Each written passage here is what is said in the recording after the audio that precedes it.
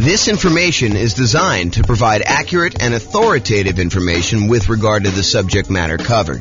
It is offered with the understanding that the presenters are not engaged in rendering legal, accounting, or other professional services. If legal advice or other expert advice is required, the services of a competent professional should be sought.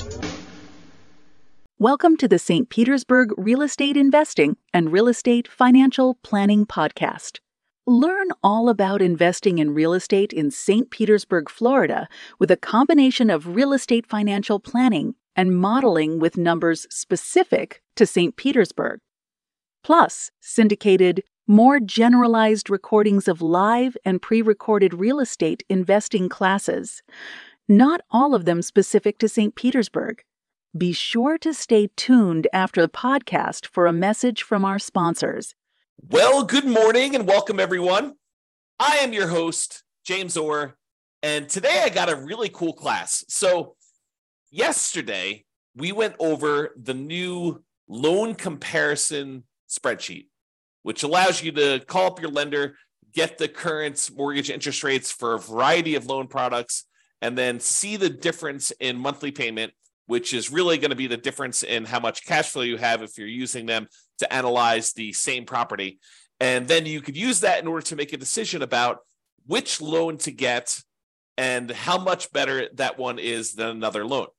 And so the next thing that occurs to a lot of folks is, well, how do you actually compare and see what the difference is between one loan product and another loan product? And the most common version of that question that I personally get is, should I put 15% down or should I put 20% down when buying a rental property?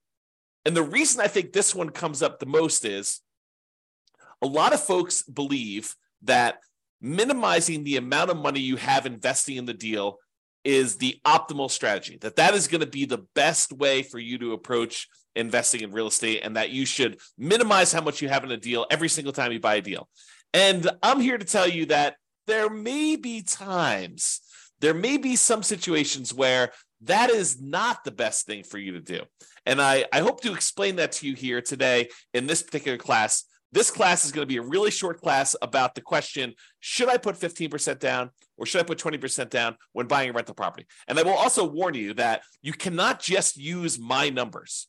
You need to call up your lender and get the exact mortgage interest rates for these different loan programs so that you can compare them side by side yourself with the actual numbers for that day, because they're going to vary. And sometimes it may not be this extreme. Sometimes it may be much more extreme than what I'm about to show you, but let's get started and look at this. So first thing is, call your lender, get the rates, fill in this form. It's a visual on the screen here of the form that I went over in detail yesterday. So go ahead and call your lender in order to get those. As I mentioned, your numbers will undoubtedly be different than what I'm showing you. You cannot just assume that, oh, James did the math for me once, therefore that is the math all the time. You need to do your math. This number does change over time. So really what we're doing is, you remember this shows you all the different government loan programs, the conventional owner-occupant loan programs. These are primarily for people doing like house hacking or nomad strategy where you're moving into the property. And then this kind of like greener section here is all the conventional investment property loans. And we've got 15% down with PMI, and then 20%, 25%, 30%, and 40% to show you. Today, I'm going to be focused in on this 15% to 20% kind of section. So this shows you the kind of like difference in monthly payments for the various loan programs for the investor loans only. And so you can see that the investor loan where you put only 15% down is significantly higher than the next loan program, which is the 20% down. In fact, if you just look at the difference in size of the drop here, you can see that the difference in size of the drop between going from 15% to 25% is way larger than the drop from 20% to 25%. And you might be thinking to yourself, wow, that's a really significant difference between going from 15 to 20 and 20 to 25. And yes, that is pretty common, because part of the problem is that when you get a 15% down loan, you also have private mortgage insurance. Not only does the interest rate change, not only are you borrowing less, you're going from borrowing 85% to borrowing only 80%, but in addition to that, you have private mortgage insurance, which is insurance that you pay to the lender to protect them in case you default. The lender's basically saying this, look, I would really prefer if you put 20% down if you got a loan. And you're like, but I don't want to put 20% down. They're like, okay, I'll tell you what. I'm willing to work with you on this. However, my concern is if for some reason something happens to you or something happens to the property and you stop paying on this mortgage, I might actually lose money or not be able to get all of my money back if I have to wait a few months for you to determine that you're not paying, then start foreclosure proceedings, hire an attorney, and maybe your tenant's not taking care of the property, and maybe I need to do a little bit of work on the property once I get it back, and then I need to go sell the property, and I need to pay a real estate agent, 4, 5, 6, 7, 8% in order to have them market the property and get the thing sold. And I have some holding costs while I'm waiting to do the foreclosure, and then also to foreclose on the property and get the property back and then do the fix up I need to do in order to get the property ready to sell. And then the time period when I'm got the property marketed and the time it takes the property to sell. So I've got a lot of time and money and effort kind of tied up into this deal. And I want to make sure that I will get all of my money back in case you default and you stop paying on your mortgage and I need to foreclose. So I'll tell you what I'm willing to do. If you were to put 20% down, I feel as though that's a big enough cushion where I'm very likely, if all this stuff goes to poop and I need to foreclose on you, that I will get my money back. There's a possibility I'll lose some money, but the chances are pretty good that I will get my money back. However, if you want to only put 15% down, this is what we'll do. If you go pay this third-party insurance company that will insure me in case you default, and they will make up the difference, they'll make me whole for that amount that I'm short, then I will actually make you the loan with you putting 15% down. And so they say, you pay this third-party insurance company, you're paying them, you're going to pay them a fee to protect me. And that's what PMI is. If you put 20% down, you don't have private mortgage insurance, PMI. If you put less than 20% down, the lender's like, hey, look, I'm willing to make you this higher risk loan, but I want you to protect me in the process, okay? And so that's one of the things that's going on here. Let's look at the payment difference. I've just zoomed in on that loan comparison spreadsheet, and I'm just looking at the 15% down and the 20% column. It tells you the amount you put down, the amount of the loan that you're getting, the difference between those two. There's also a note in here about how many points there were. When I called up, there were actually points to get these rates. But here is the actual interest rate difference. So the interest rate difference between 15 and 20, the day that I called, which is not normal. I think that usually it's a little bit larger than this, but the day I called was only 1/8 of a point difference, which you may see it to be 1/8 of a point. You may see it to be the same. You may see it to be more than 1/8 of a point. In addition to that, there's also PMI on this 15% down loan, which is what we just talked about. So the overall effective interest rate difference is 7.22 versus 6.625. And again, when you call your lender, these will be different for you. You cannot use my numbers, all right? What that means, though, is when you borrow this amount, the two different amounts that they're borrowing, one has 15% down, one is 20% down, the difference in the monthly payment here is right here shown. So 2481, 2305. Basically, the difference here between those two shows you the number here. And so 50% down versus 20% down payment. The difference in cash flow between 15% down and 20% down is $326 a month. That's a big difference.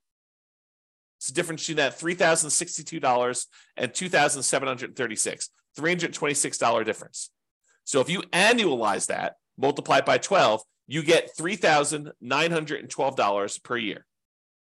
So you'd get $3,912 more per year for putting 5% more of the purchase price down. Remember, it's not just that you're borrowing less, but it is that you're borrowing less. It's not just that, but it's also you have a lower interest rate and you no longer have PMI. So for the extra $22,500, which is 5% of the purchase price in this case, that you put down, you earn $3,912 per year more, which is a 17.39% return on the extra down payment.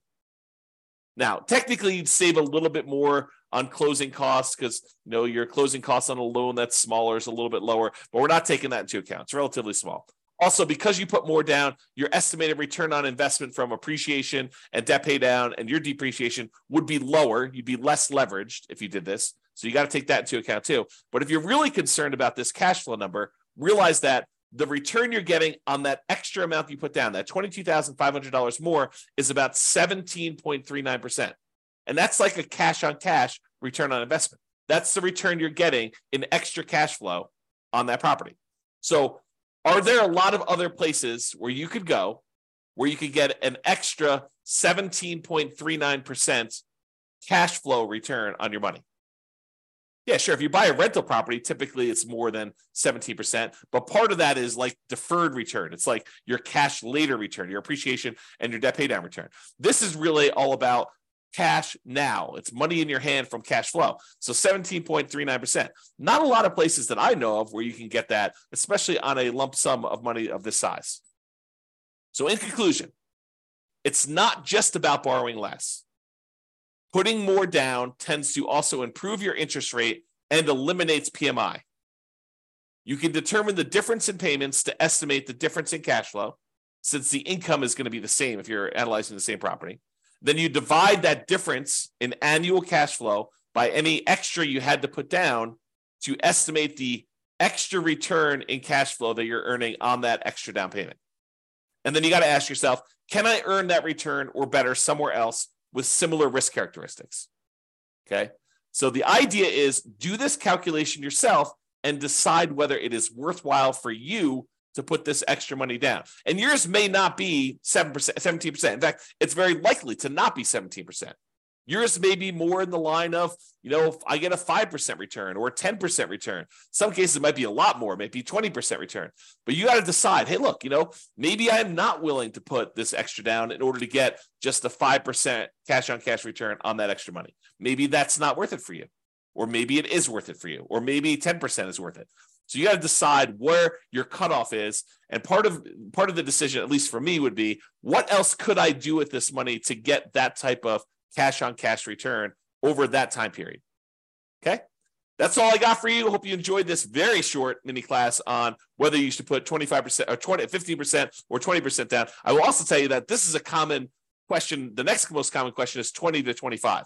And I think most people don't even ask me about that one. I have to show them why it's advantageous for them to sometimes go from 20 to 25, because the interest rate bump between those two is usually pretty significant. So same thing applies, though, if you're thinking about 20 or 25%, is you run the math and say, this is what my payment is at 20, this is what it is at 25%, this is how much extra I had to put down, and figure out what the difference is, figure out what the return is on that extra 5% down to see if it's worthwhile for you. That's all I got for you. This has been James Orr. Have a great day. Bye-bye, everybody. With home prices up, mortgage interest rates up, and rents up, but not quite enough to counteract the higher prices and interest rates, cash flow on rental properties in St. Petersburg is harder than ever. Book a call with the Real Estate Financial Planner to apply our proprietary 88 strategies to improve cash flow on your rentals. See the show notes for a link to schedule your call and improve your cash flow today. If you're a real estate agent, lender, or professional in St. Petersburg that wants to help our real estate investor listeners, consider reaching out to learn about collaboration opportunities with this podcast. We'd love to add more value to our listeners by having you assist our investors buy, sell, and finance their real estate investments. See the show notes to schedule a call to discuss collaboration opportunities.